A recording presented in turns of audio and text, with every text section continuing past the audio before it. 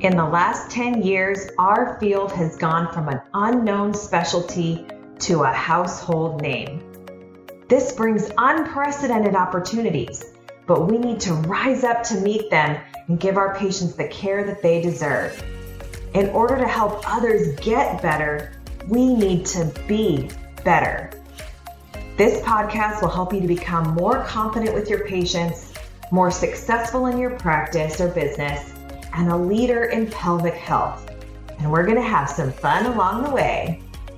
Join us as we rise together. We're Jesse and Nicole Cozine, founders of Pelvic Sanity Physical Therapy and the creators of the Pelvic PT Huddle. And this is Pelvic PT Rising. Hey, welcome to another episode of the Pelvic PT Rising podcast. This is Jesse Cozine bringing you another Business Shorty episode. And today we are talking about metrics. And I can hear most of you falling asleep right now.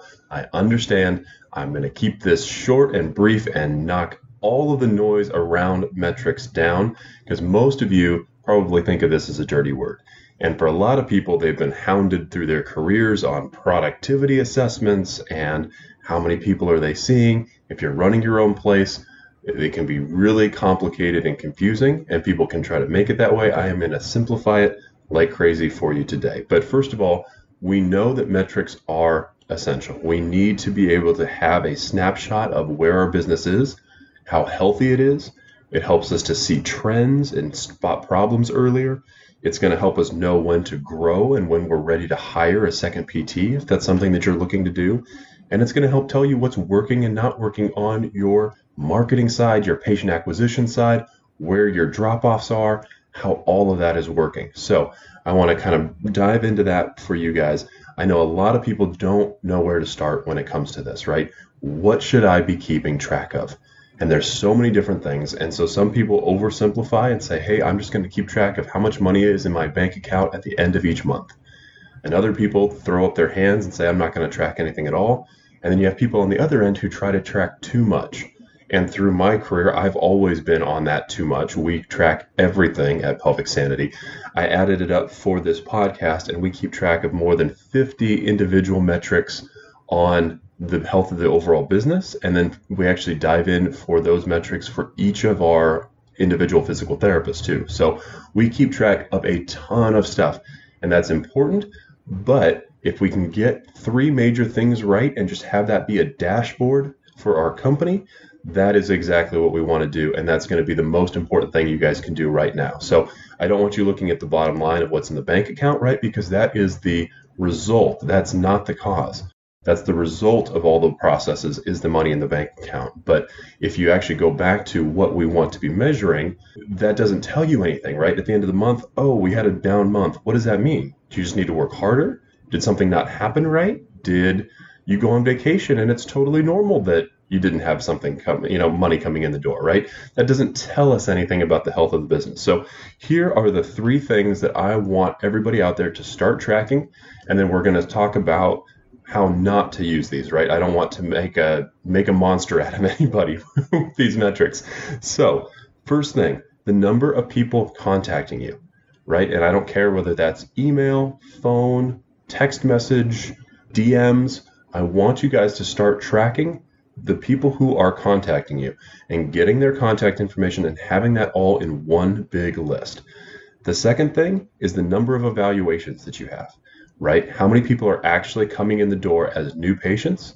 And the third thing I want you to track is the number of appointments. That's it. So those three things, the people contacting you, the number of evaluations that come out of that, and the number of appointments that you're booking over the course of the week. And if you have things that are a half an hour and things that are an hour, we would just make that into like an hour's worth, right? How many hours of patients did you see? So if we have, 5 1-hour sessions and 1 2-hour session, that's 7 patient hours that we're actually working. And I'm counting telehealth in that if that's part of your business. But basically, anytime when you're actually delivering the services that you're being paid for, I want you to count that as that number of appointments that you're getting each week, because this gives us an insight into every aspect of our business. And I don't want you to think that this is the only thing that you need to know, right? Because there's going to be more that we need to dive in underneath that. We get into all of that in our business course. But this is like your car's dashboard, right? It doesn't have 150 things lighting up, right? The sign doesn't go on and say, burp, burp, you've got a problem with your catalytic converter, right? I think that's a part of a car. It doesn't say that, right? It flashes a check oil light, and that is my cue to take that into the mechanic, and they do the deep dive into what is actually going on with that. But that is enough to let me know that there's an issue and I need to concentrate my attention here. So when you're looking at the people contacting you, that's telling you how your marketing is doing. How good a job are you doing at bringing awareness to your clinic, getting people to your website, and getting them to say yes to at least talking with you, right? And so that will track the health of your marketing and your patient acquisition. The number of evaluations, is tracking how well you are actually converting those people from being interested in contacting you to an evaluation. And this is really important whether you are doing everything yourself and manning the front desk, whether you have a front desk person. This is an important metric for them and seeing how effective they are at converting the people who are contacting you into evaluations. Because again, you can have the greatest marketing pipeline in the world, and if you're not converting them into patients, then you're throwing your money away.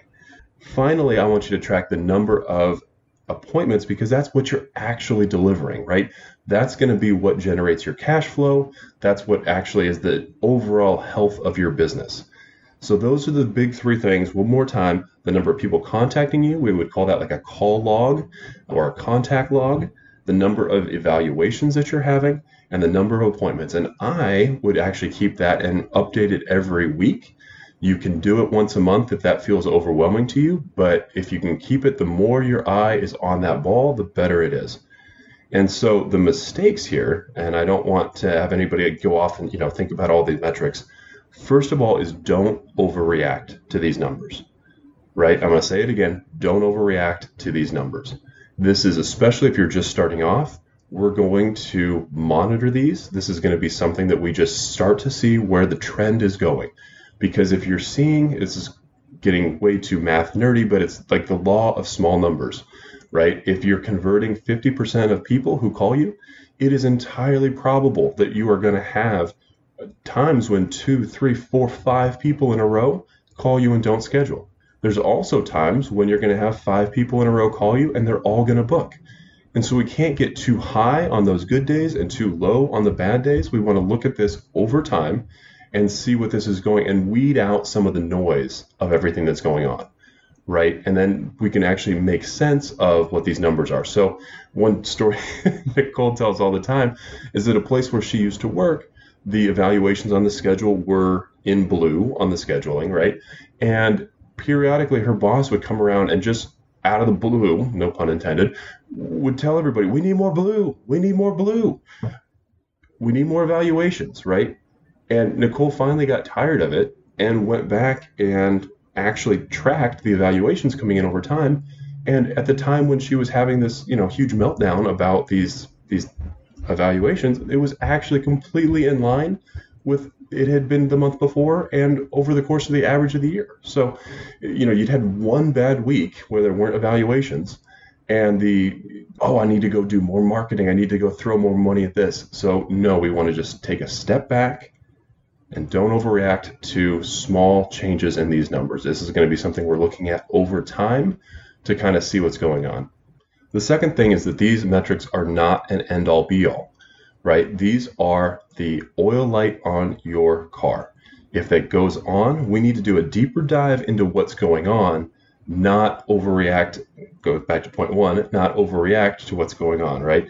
So you may, for example, if you see in that first number, the people who are contacting you, if there's a big drop off in that, now we need to go and investigate that, right?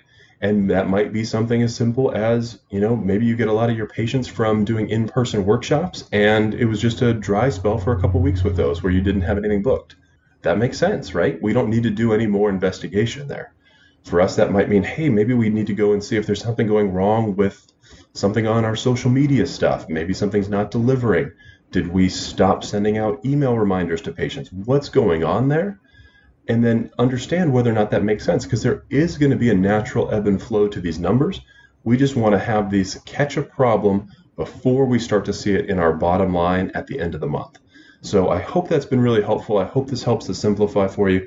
One more time, that is tracking the people who contact you, whatever way they do it, the number of evaluations that yields, and then the total number of appointments or patient hours, or however you want to think about that, but your actual delivery of services that you're getting paid for to patients. So really hope this helps kind of disentangle that dirty word metrics, gives you guys an idea of what to be tracking. If you guys have any questions, please reach out, let us know.